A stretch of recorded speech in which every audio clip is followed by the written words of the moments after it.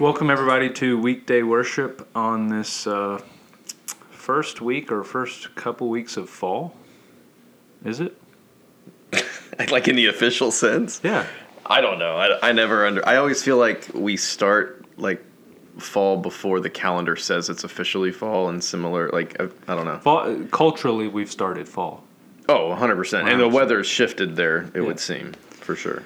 So we have not done a fire pit yet, so it hasn't been inaugurated. I did a fire pit with people from our church on Saturday. Thanks for the invite. Well, appreciate that, man. It was for the younger crowd. Like people in their 30s?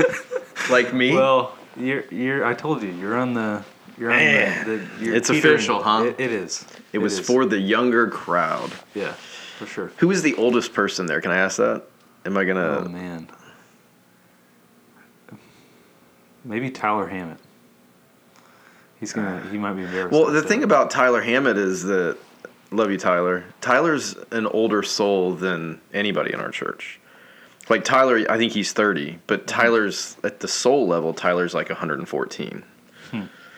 He's kind of an old man, like old, but not as old as you.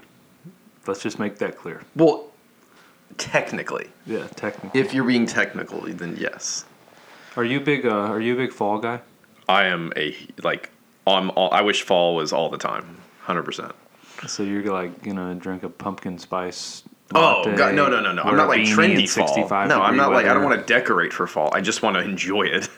So no, but fall, football, cookout, like barbecue, chili, fire pits, flannels, yeah, flannels, hoodies. Yeah, fall festivals. No. Pumpkin patches, corn mazes. No, those are not. No, I don't like. I'm not a fall events guy. I just like really it's just the weather. You're not a 1990s culture war. The church should replace Halloween with fall festivals kind of guy. So I grew up in a church. My mom doesn't listen to the pod, so I think we're safe here. We did children's musicals on Halloween night every year in the church I grew up in. Like what kind of musicals? My parents wrote them mostly. Were they like? What was the theme though? It depends on the year. I remember one was themed around Jehoshaphat. Wow. There was. I remember my brother playing. So it has nothing to do with Halloween whatsoever. No, not with Halloween. They were biblical or kind of like, and they were long. They were like, we're talking about like hour and 15-minute plays. Like we prepared for months for this in children's ministry in our church, and so we would. But it was our, we couldn't dress up for the devil and trick or treating purposes, but absolutely not. So we did a night of we would do like praise and worship, I think, and then they did like the musical, and then they would give out candy to all the kids, and so it was like taking back the day for our church. My mom. By the way, I hate Halloween. Why? But not for spiritual reasons. I've just been doing it a long time. Married 15 years with toddlers the whole time. So there's this excitement about, and I'm so over it. Just gets old. It may be your lucky year. Oh, coronavirus. Yeah. I haven't thought about that. Yeah, you're the Halloween Scrooge. I sounded too excited about a pandemic just now. You did. No, I haven't thought. This could be the best gift of 2020. Yeah. Even though I've seen some innovation online for what's going to happen. Well, of course, I've seen masks are sort of par for the course on Halloween. No, listen to this. Listen to what people are doing. People with too much time on their hands. They're building a PVC pipe stand that goes from your door down the stairs so that you can drop some candy through the PVC pipe down to the kids. Okay, so that's clever, but why wouldn't you just throw it at them? Because you can't put that on Facebook, It's not an Etsy little crafty thing. But you as a dad will probably have to make one or something like that. I don't know. I might become very, very risk averse as it relates to the virus. You're going to be one of those houses that turns their lights off at Halloween. No, so that was my house growing up.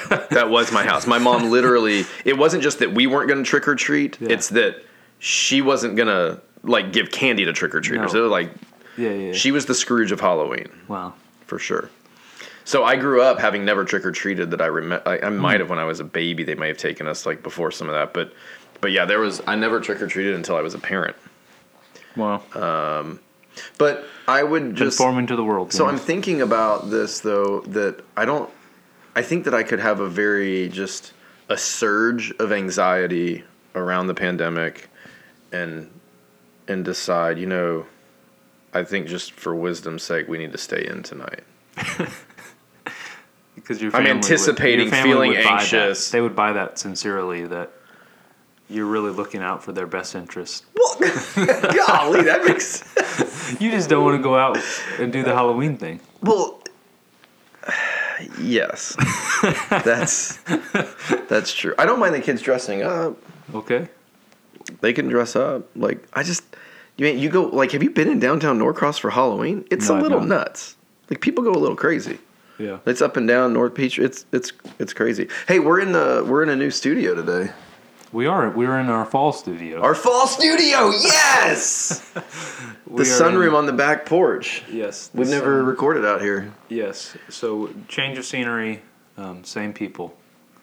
Unfortunately for everybody else. Yeah. I do want to give a shout out to Jim McCauley today. Laid up on his with his foot reconstructive surgery. I told Jim this without talking to you ahead of time. So I did tell Jim, because he's laid up and he can't move, that we might try to create a bonus pod, like, somewhere along the way here, so he has more to listen to, because he's laid up. What's the topic of choice for that bonus?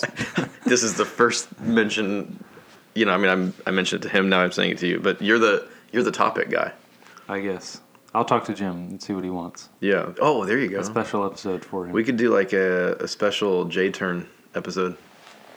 No, I probably wouldn't publish that one, but yeah. We will just send it to him. Okay, so all right. Yeah. Speaking of topics. So we started last week talking about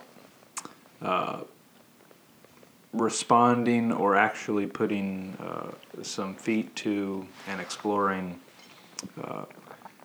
some of the particular things we were repentant for as a church, in terms of thinking through the churches in Revelation a couple weeks ago. Can I just say real quick? Mm-hmm. That already feels like it was a year ago. It feels a long time. 2020 is so long. Like, every week is so long. Anyway, go ahead. Yeah, and maybe that's the importance of doing something like this. Is, man, how many Sundays have we moved on from things that probably needed a lot more time? In terms of our own self-reflection. And so this is our attempt at doing that. We kind of honed in on different sins that were specific to the churches in Revelation, that are specific to the Big C church, and probably within our own church in many ways. These areas that, instead of just saying sorry for them, how about we think about how we're actually interacting with those ideas and where we can go from there. Yeah, let's actually bear fruit in keeping with repentance, right? And we said we're going to kind of mesh these two together. Last week we talked about sexual immorality in terms of our sexuality in entertainment and how we're thinking through that. This one's, again, parents, this is probably a PG-13 episode more than last week. But of the topic of pornography and its kind of grip on our culture and probably within the church. And so the reason why I pulled that particular topic out is we obviously looked at the Church of Pergamum last week. This week, Thyatira? Thyatira. That's how you say it? Yeah.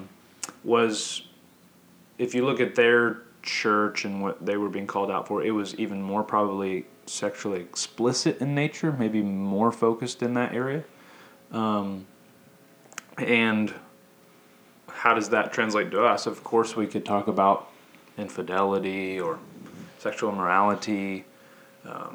Honestly, I think talking about pornography probably hits closer to home for most of us, because I think we're used to thinking of infidelity kind of as an out there thing, whereas we can't really do that with pornography. That's kind of that's encroached on probably every part of the church life in terms of much more. Well, it's personal to all of us. It's personal to all of us, if we're honest. Sure. And there was a part in the corporate prayer in the response that I want to read that maybe brings this back up. Okay.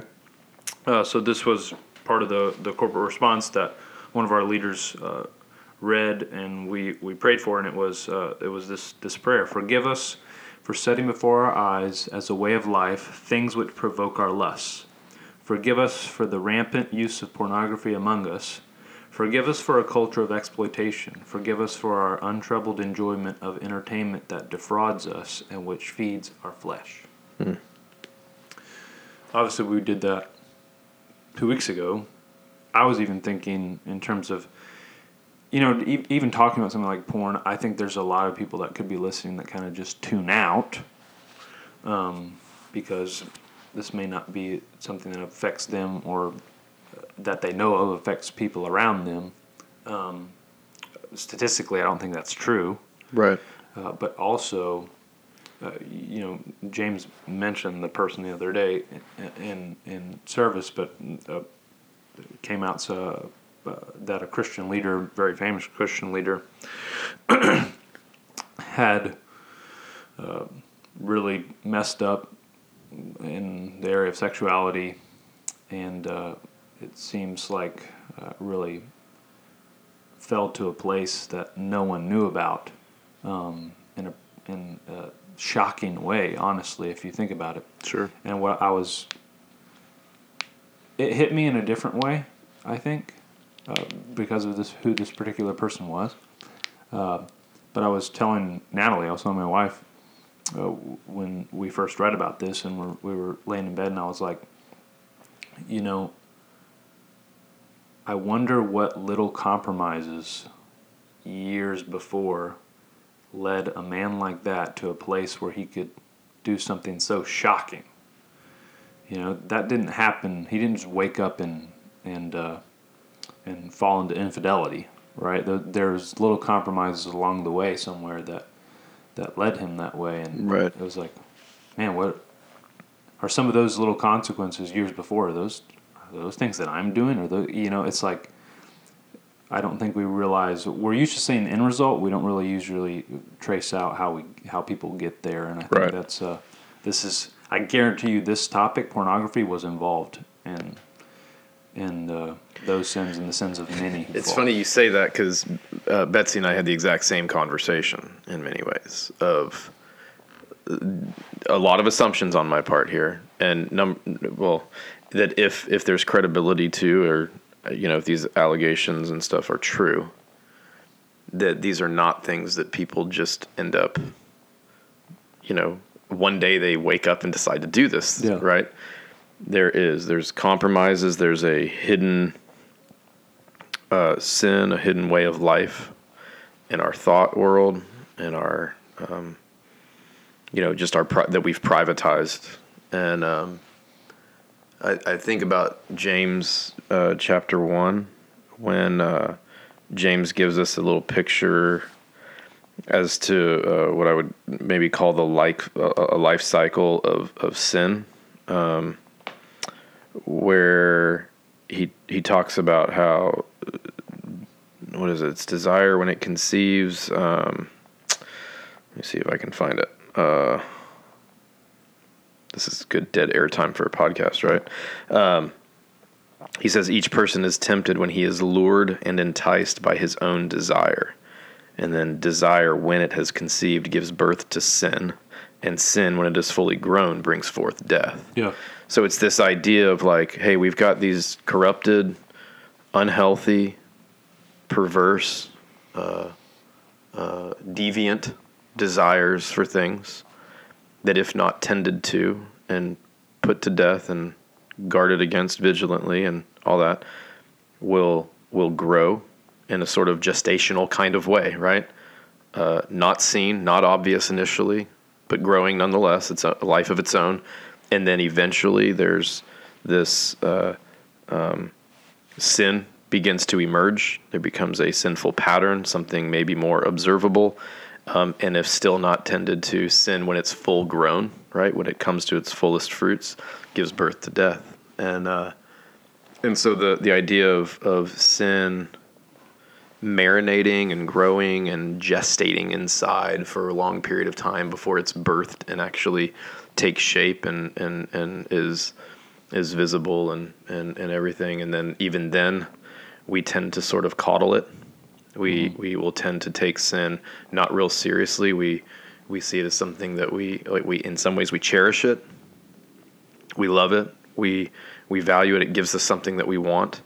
And so we will continue to coddle it. And then, over years, it will eventually become this untamed, uncaged, beastly thing in our lives that ravages us and the people around us. And those are the latent sort of capacities within sin, even in seed form, just in our thought life, that we often don't, I think, see. Yeah, so we could get caught up in statistics to make this point, but just so you know, there's a good chance that somebody that you know or yourself is watching pornography. 25% of internet engine searches are pornography. So you think about that. 1 in 4 internet searches are pornography. Wow. Isn't that insane? Right? That's a unbelievably high volume. And so it's not. I don't think it's worth the time trying to convince people that this isn't a problem within the church. I think everybody kind of knows this is a reality in every church, in every community of people dealing with this topic. Well, and the insidious nature of pornography is that even if it's not a problem, if it's genuinely not a problem for you and in your home, it's 2 seconds away from being. For sure, 100%. Always. Yeah. So here's the question. With that kind of established, we're kind of agreeing on that. And this isn't a new thing anymore. I mean, especially with you think about for years it was talked about pornography as this new wave of pornography because of the internet and all this stuff and phones, and I'm like, we're a generation. I was in middle school when people started, having iPhones and smartphones and that kind of stuff. I mean, we're like 10 years into this. So I was probably in high school when that happened then. Wow. Sorry. That's false. That is that's fake. That's fake news if you've ever heard of it. Okay. So here's the question. You've been in pastoral ministry for 15 years? 12. 12. So obviously this has been something that you have been on the front lines of kind of seeing in terms of this new reality of infection of pornography in our communities. How have you seen pornography affect maybe not churches, but maybe families, and just from a pastoral perspective, where do you see how have you seen porn evolve into what it's been? I wasn't planning on doing this. This is a little uncomfortable to do, if I'm honest, but this is personal to me, like it is anybody else. I have struggled with this in my past. This has affected my marriage, personally. And so I have seen, I just want to be straight about that it's not a problem that I've seen in other people that I minister to only, or first and foremost even. Early in our marriage and prior to marriage, this was an issue for me. And it breeds deceptiveness at its core, as well as many other things, obviously. But what it did to create distance between my wife and I, that still to this day, I would say, what it did even in the early part of our marriage, though God's been very gracious to us, to me, and I've experienced a measure of real victory in this, and God's healed us and everything. The fact that this had a part of our life, of my life within our marriage, sowed distrust into my relationship with my wife in an area that we can still see sort of resurface now and again. Again, not not the problem of pornography, but the distrust that created, the insecurity that created, when we go through different things might resurface at times. And I realize that a lot of those struggles that we can still have reemerge, you can trace back in some way to that, you know? And so the tentacles of this issue are far reaching beyond anything I think we imagine when we're in it. So the first thing I want to say, even though I'm a pastor and it's probably not, comfortable for people to hear or whatever, like I just, if we're not honest about the fact that it affects us all and that it's maybe had an impact on our lives and that it's gripped us at different times or different levels, it's not going to be safe for our folks to talk about this as personal struggles if I can't also admit, hey, I get this. Yeah, for sure. And so anyway, I just want to own that. And when you say I think that's one of the biggest problems in dealing with pornography in the church and at large is we're just wired to not tell the whole truth about it. Yes. How many times have you sat down with my experiences with dudes, right? Walking with young men who've done this. And let's be clear, this is not a male problem. Absolutely not. And statistics definitely show that more and more women. This is a human problem. Yeah. Yeah. Okay. But that's just I don't have obviously experience with yeah. I just don't want this to be perceived as a male only. No, it's definitely thing not. At this point. It for sure is not. But how many times have you sat down with someone or a group and you're trying to get them to be honest about this topic and they won't. If they maybe watch porn occasionally, they'll say no, I don't watch it, or maybe they watch it pretty frequently, and they'll say maybe once in a while, or they watch it habitually and they'll say maybe once a month.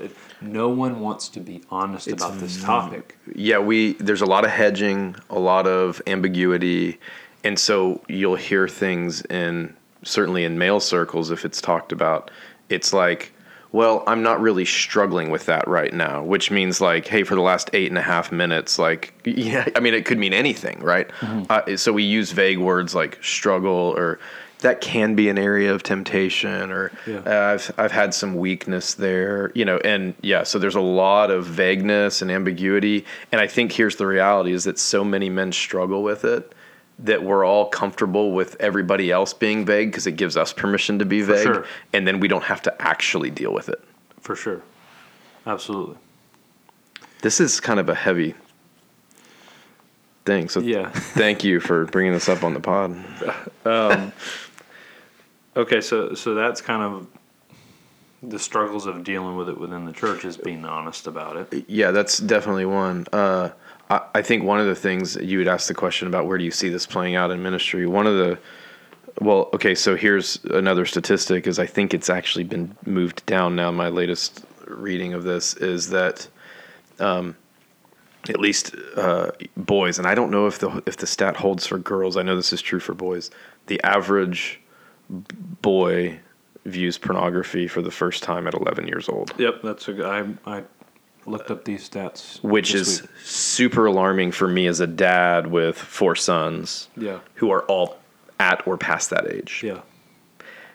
And so one thing I just want to say is that if we're not as parents talking about this subject, for sure, by the time our sons are 11 or 12, you're late to the party. 100%. Which feels wrong. It feels wrong to talk about this stuff with my 11-year-old. Yeah. But the reality is if I don't, he's got some 11-year-old or 12-year-old or 14-year-old or 15-year-old buddy or 10-year-old buddy for that matter, who's going to talk to him about it. Yeah. So let's talk about kids in this area since you brought it up.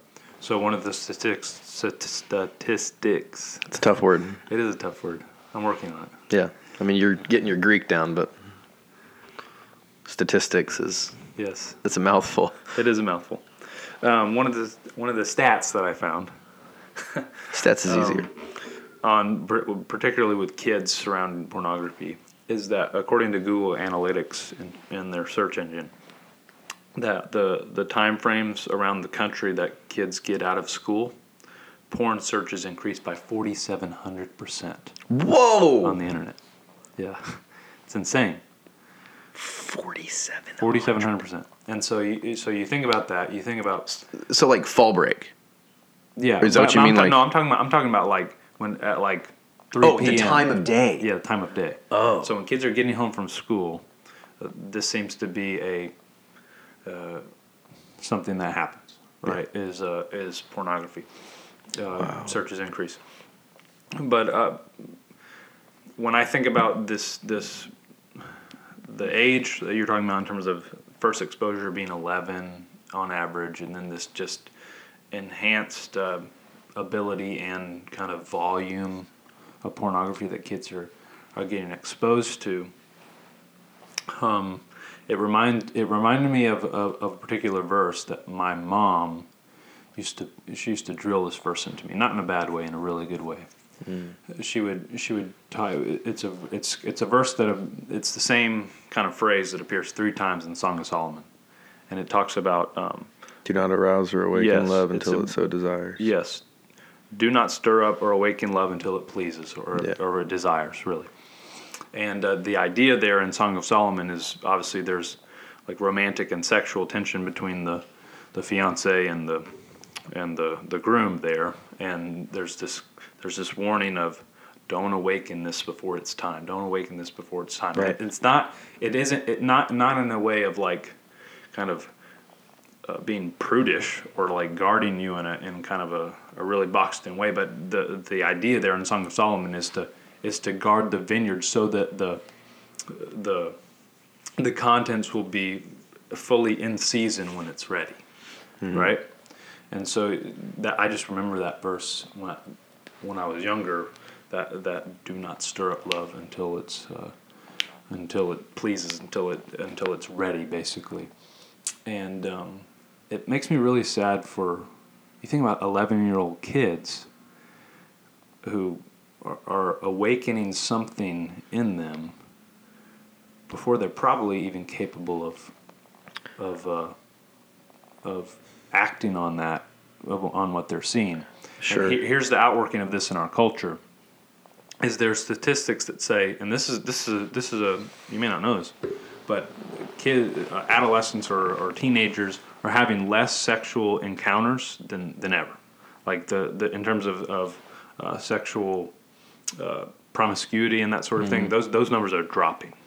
But what isn't dropping is pornography is obviously increasing. Yeah. Here's where this matters, is because kids have had so much encounters with pornography, when they are sexually active, they're engaging in a lot more provocative and maybe even heinous acts of sex because they've already seen the kind of mild stuff through pornography. Yeah, so there's a sort of boredom that sets in with anything that would resemble even, because they've already awakened something before that now has to be surpassed. And here's the thing we know about porn is people who are watching porn, whether it's kids or adults, is the deeper you get into pornography, it doesn't stay in this what you watch does not stay the same. It has to increase in terms of its sexuality in general is not stagnant, right? It's always progressing. Like you always have to. There's a sort of like drug-like quality to it, right? Yeah. Where it has to go further, and you have to have like a new dose, so to speak, right? And so it evolves and morphs and gets more extreme and more deviant. And stuff, and so I think, so one thing is we have to have parents who are engaged with their kids on this issue in ways, frankly, that are really uncomfortable, and which seem to most of us to be premature, but in all likelihood might even be too late. And so to start the conversation earlier and to make it a conversation that's ongoing throughout adolescence, throughout their time, like, this has to be, and then we've got to think through things like, some of this can happen accidentally even, especially when you're talking about 9-year-olds, 10-year-olds, like they have internet access and they're just typing things in or they're looking at things or YouTube this or, and so you get some, and they stumble into even without intending to at young ages. For sure. And so the filters that we use for our internet access at home, the filters that you have on personal devices that you give to your kids, all of these things come equipped now with parental controls and ways to at least have settings. And I know that kids are really smart and they'll find ways when but like at least to make it harder, to at least to put boundaries up, to put something in the path that would slow things down. So parents, and I'll be honest with you, we've got 19, twins 15, 11, so for years now I've had to, and I'm not a very tech savvy person. And so this is not an efficient use of my time to get these things set up, but to go to set up things on the front end that would guard and protect your children from things that they would either intentionally or inadvertently access or come across is super important. And then I would say secondarily to regularly investigate. This seems really like our culture is like, oh, you have to trust your kid. Bull. Do not trust your kids. Do not trust the internet. Do not trust their friends. Like in this way, investigate, go through devices, look at history, search histories, and those kind of things. And so you've got to have an established rhythm of making sure that this area of your family, your home, is an area that you're guarding against. Because more and more, I think one of the things that we experienced that I've discovered over the last several years with teenagers and such is that it used to be that you had, let's say your kids go to public school, or if you went to public school or private school, whatever, as a kid, you would go into that world all day and then you would come home and you were taken out of that world. Well, now through media and through primarily through personal devices, cell phones, tablets, stuff like that, now that world that they just left actually stays with them, continues to influence. And so you've got to have a way in which you're thinking through, praying through intelligently how to put boundaries up, how to guard your home, your family from the unmitigating influences of the world, and particularly in this area for young people. Yeah. So that's more of, okay, how do we start at a young age thinking through this as protecting our children? Yeah.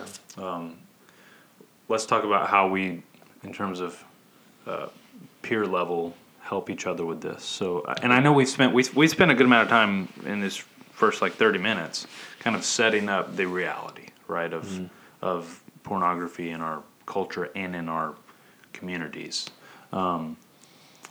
And I think that's important because if you want to be a disciple maker today, this has to be in your wheelhouse of helping disciple people out of this this culture. Maybe it wasn't like that 30 years ago, but today you have to, if you're going to be a disciple maker with other people, you have to be able to talk about this with people who are struggling with it. And if you want to be a disciple of Jesus who's just growing, you have to drag things into the light. Yeah. And so this, on both sides of this, this is for our life. This is a real battle for our souls and for our marriages and for our families, and even for people who aren't married, for your future family, because this has a way of visiting your future in ways you can't imagine yet. For sure. So here's my strategy in terms of helping both myself and people out there that I've kind of helped walk through this issue. So I did college. I've done college ministry since I was in college, really a freshman in college, for many years, and have walked with a lot of particularly males in this issue, and have walked with some high school boys in this issue even this past year. And here's how I think about or I attack this in terms of wanting to see people set free from this. Obviously, and you mentioned this earlier in terms of protections.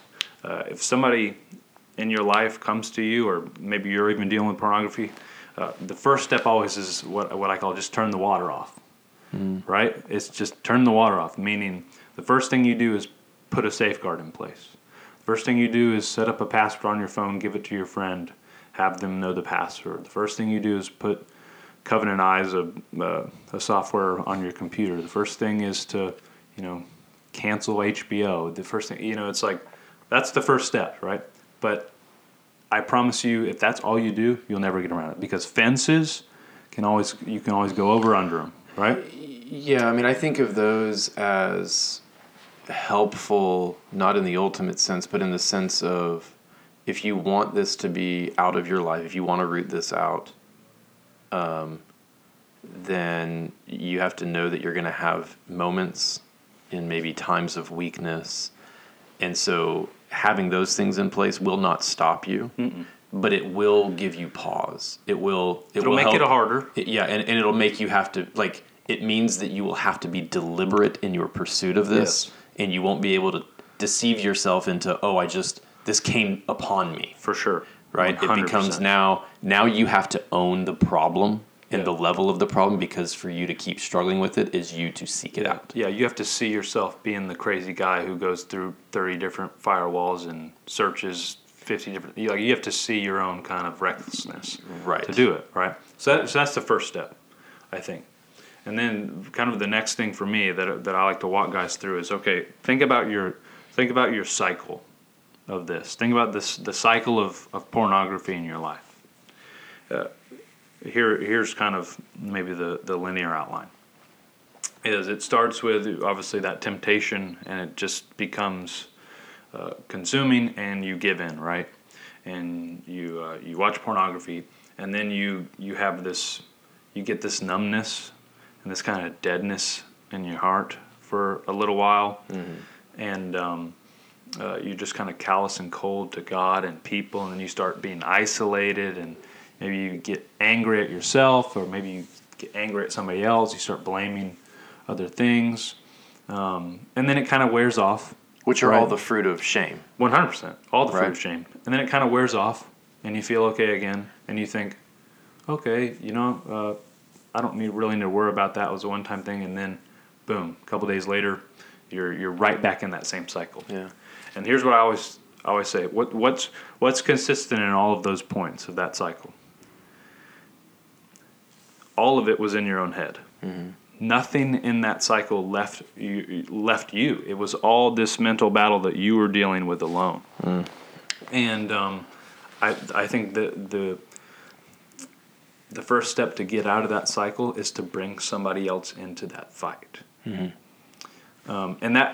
Here's where I think we probably skip a step in trying to help people out, is we tell them, okay, bring somebody in to help you be accountable. And you run to them every time you want to watch porn, or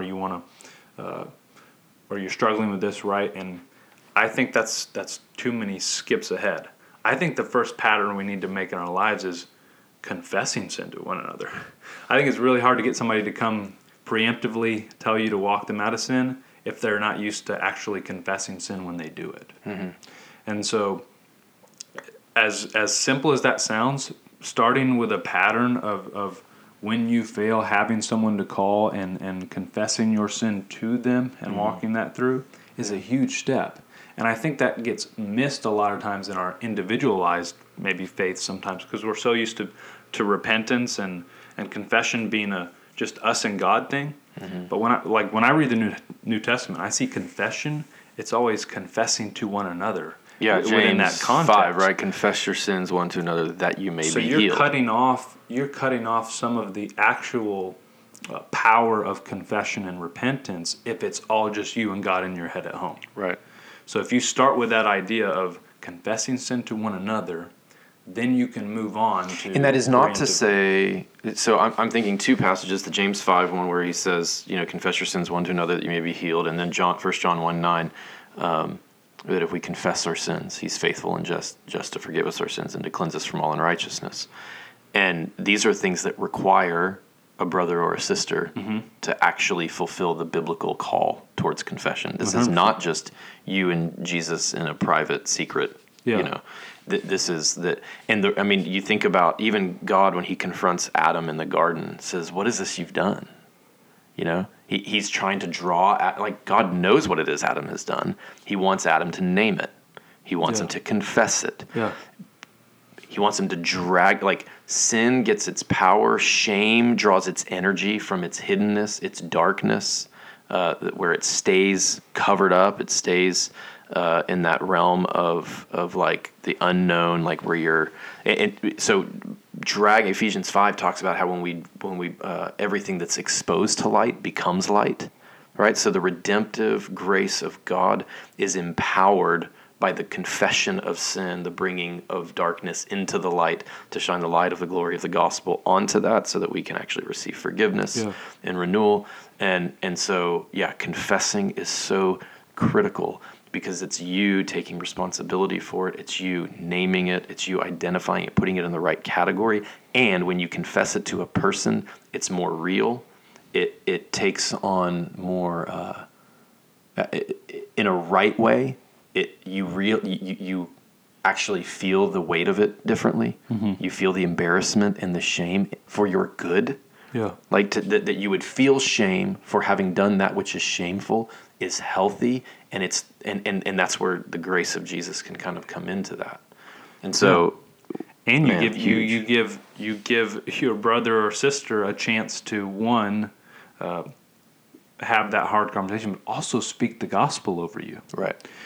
So so talk for a minute to the person who's hearing the confession of their brother or sister.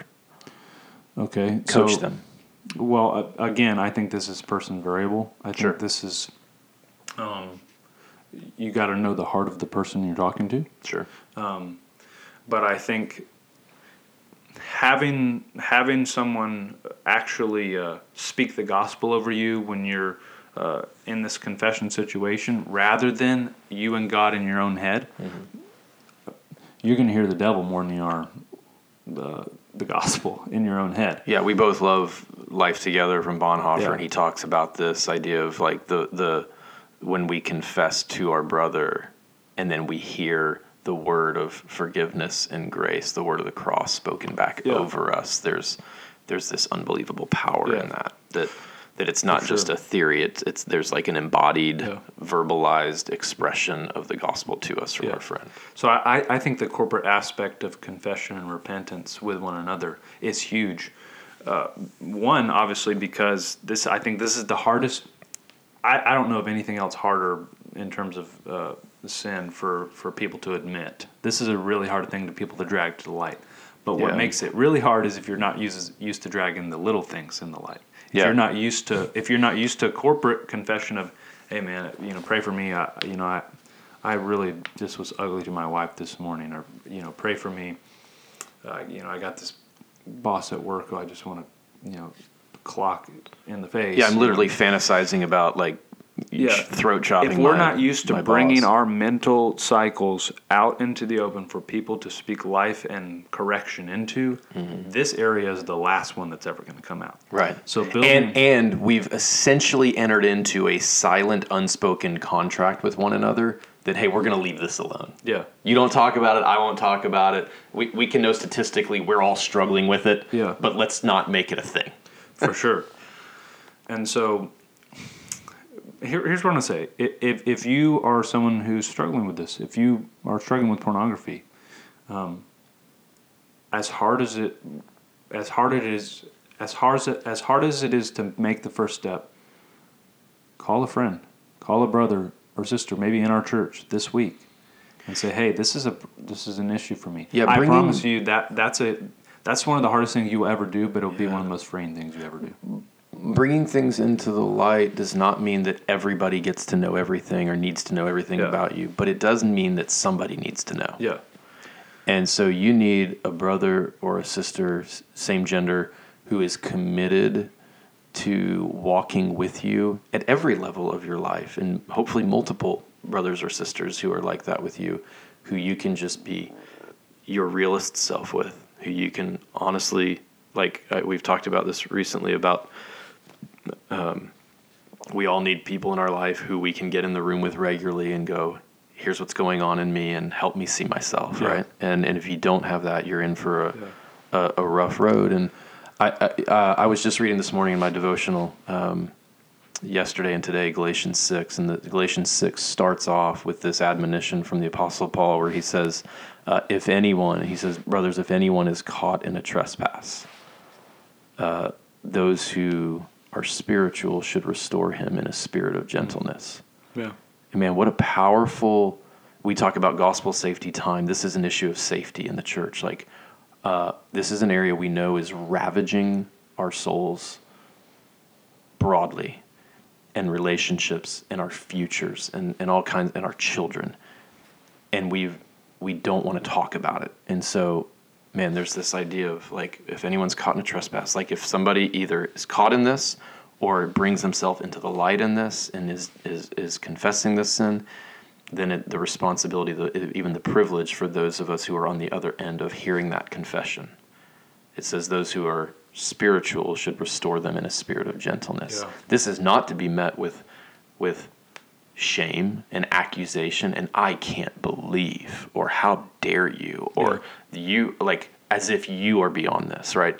He even goes on the next verse to say, watch out for yourself lest you be tempted, right? So man, we have to have an attitude of humility towards our brothers and sisters who are struggling in a spirit of gentleness that would hear their confession of their guilt and the shame that they carry, and that we would receive that and respond in a Christ-like way of speaking over them, again, the forgiveness of Jesus, reminding them of the blood of Christ, which has cleansed their own souls and from their sin, and the cleansing that they find in him, the healing and renewal that's in him. There's other things attached to this, obviously, as well as in terms of trying to walk out of this. But it really does begin with honesty. These are the foundations, right? Yeah. If you aren't going to get honest, and like we always say, like you want to be impressive or you want to be known. Yeah. And so I just would urge us, plead with us, like, man, if this is an area of struggle, and when I say struggle, like, here's another thing that we've talked about. I don't know if we want to get into this. We're out of time, probably. There's a thing that you're talking about in terms of the vagueness that we interact with around this, and we've talked about this before about how different it is when we talk and go, man, how are you doing in this area of sexual purity or of whatever, and people are like, oh, I'm doing okay. It's like none of those things mean anything. Yeah, we got to start learning how to get specific with one another. 100%. So we got to ask specific questions, like when was the last time you looked at pornography? Yeah. And answer that question. Yeah. Honestly. Oh, you say you're struggling. What does that mean? Yeah. What does that look like in real time? And let's not because we want to be voyeurs into each other's like most dark, areas of struggle, but because we want each other's freedom and wholeness. Yeah. And this stuff is we're in this first generation of adults probably, or people my age where pornography was so accessible. And you wear a shirt. Maybe we can end on this. I have so many things going on in my head. Time. We do? Yeah, okay. We do. I got so many things in my head going on. Well, you wear a shirt sometimes that says "Porn kills love." Yeah, from an organization called Fight the New Drug. Okay, so but that idea, like, can you expand on that at all? Like, well, so the shirt comes from an organization that tries to see a very holistic effects of pornography in terms of relationships, brain, a lot of science behind it, honestly.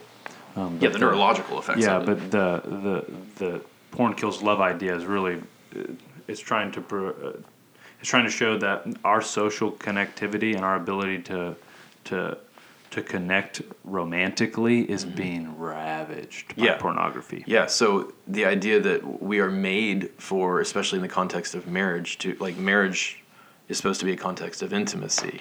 But what's happening in young people is they start viewing this, they get hooked on this, it becomes a regular part of life. By the time they are an adult who is married, they have no ability to be intimate. Yeah. They have for so long nurtured or sort of fed this sort of... a fraudulent intimacy. Yeah, so reality is boring. And so and so that's where I say it visits you in your future in ways you can't fathom, and that it stunts your capacity to be known by your spouse and to be connected to one another. And that doesn't mean that God can't heal that, but that's got to be a very deliberate process of redemptive kind of healing and stuff. So. And here's the progress of, we focused pretty heavy on repentance and confession with one another as kind of as a starting place, right? Of getting to the place where when pornography is a struggle for you, constantly coming to your brothers or sisters and confessing that. Here's the progress.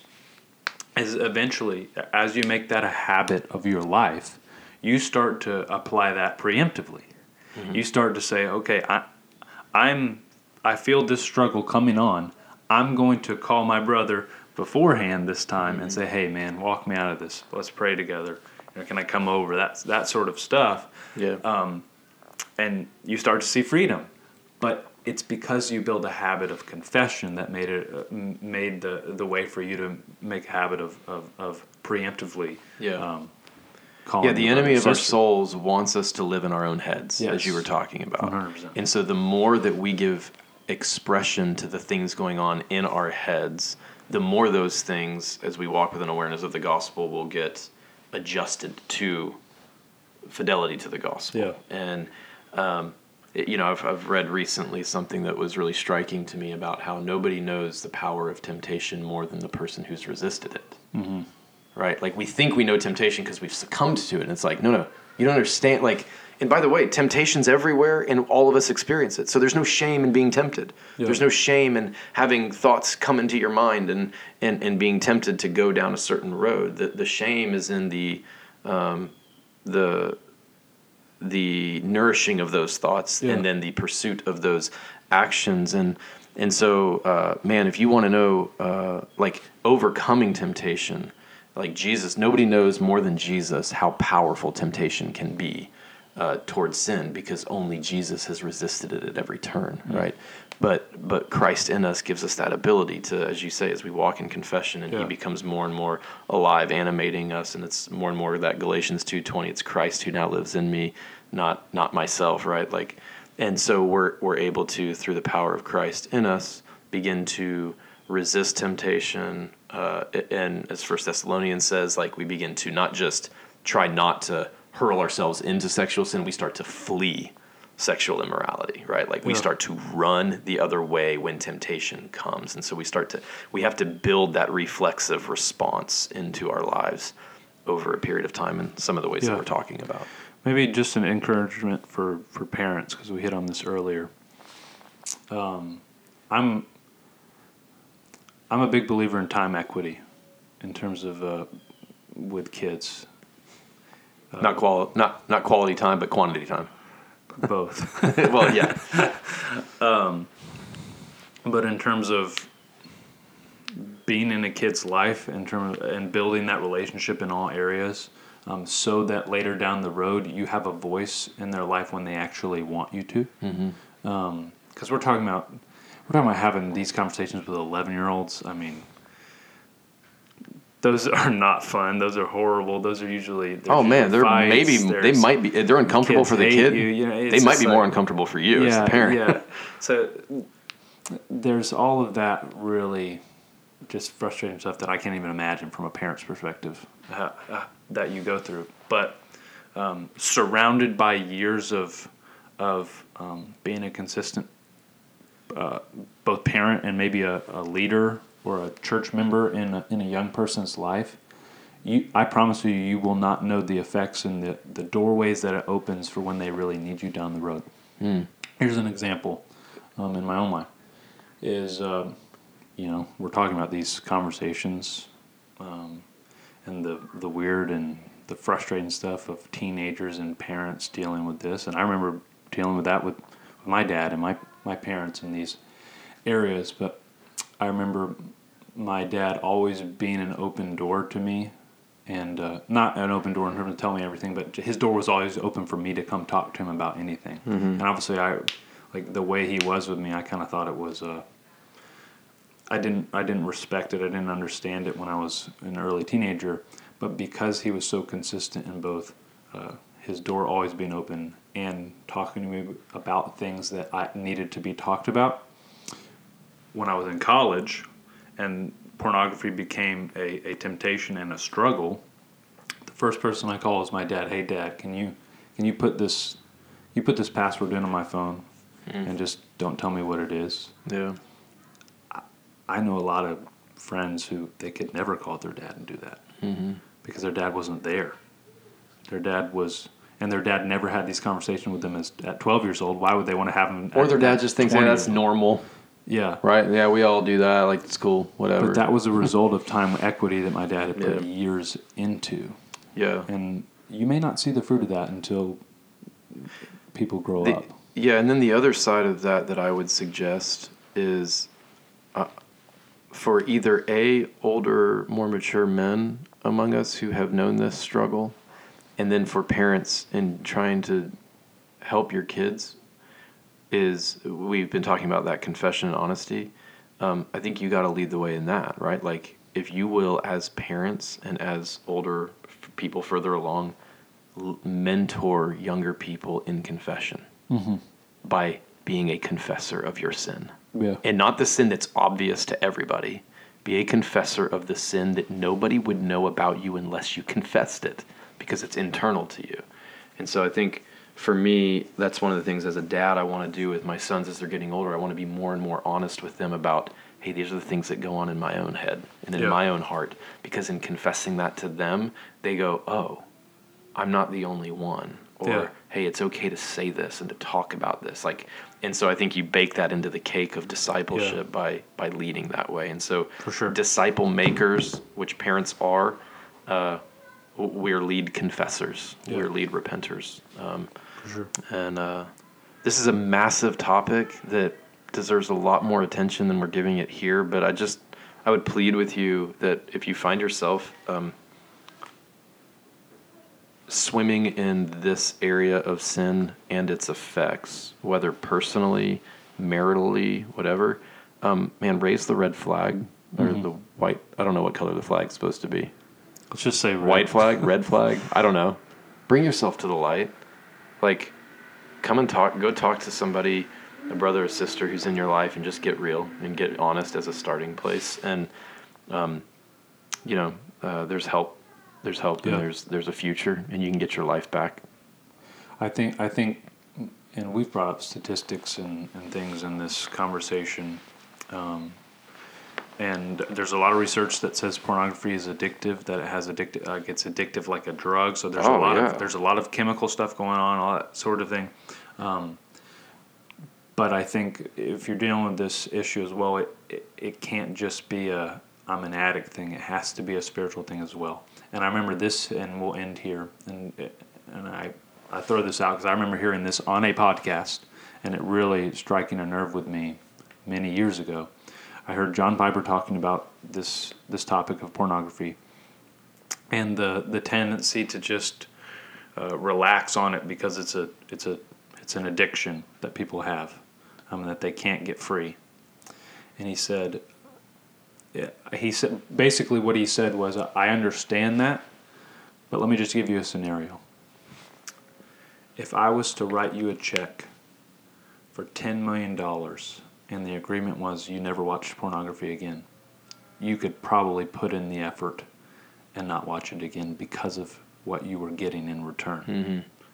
And I was like, he's absolutely right. If you gave me $10 million, I promise you I would do everything in my power to cut this out. And he was like, how much more in return of the blessings of Christ ending pornography in your life? Don't tell me that you can't stop, because there's things in your life that you want more than pornography. What are they? And if it's Christ, $10 million isn't even close. Right. So I think we need to have that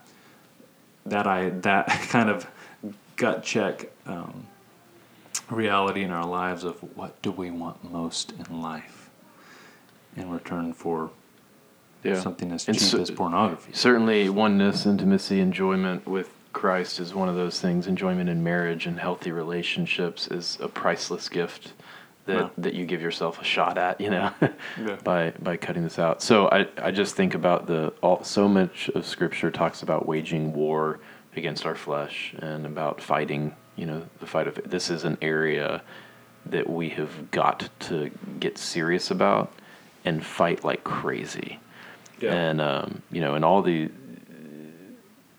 we have, like, this is an area where the world has drug us into the gutter with them as the people of God, and we're kind of okay with it too, like in many places. And so I really do hope this would be an area of repentance for us, where we would agree together.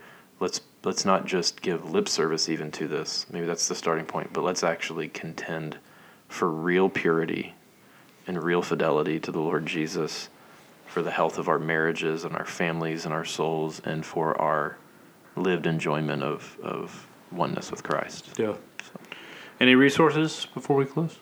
Oh, recommendations. Yeah, recommendations. Oh, Lord, I forgot all about that.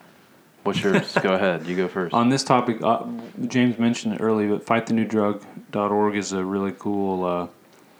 it's just a really cool organization. They're not Christian folks, but they do a lot of research in this topic of pornography and trying to change the culture's mindset on it. So there's a lot of good information there.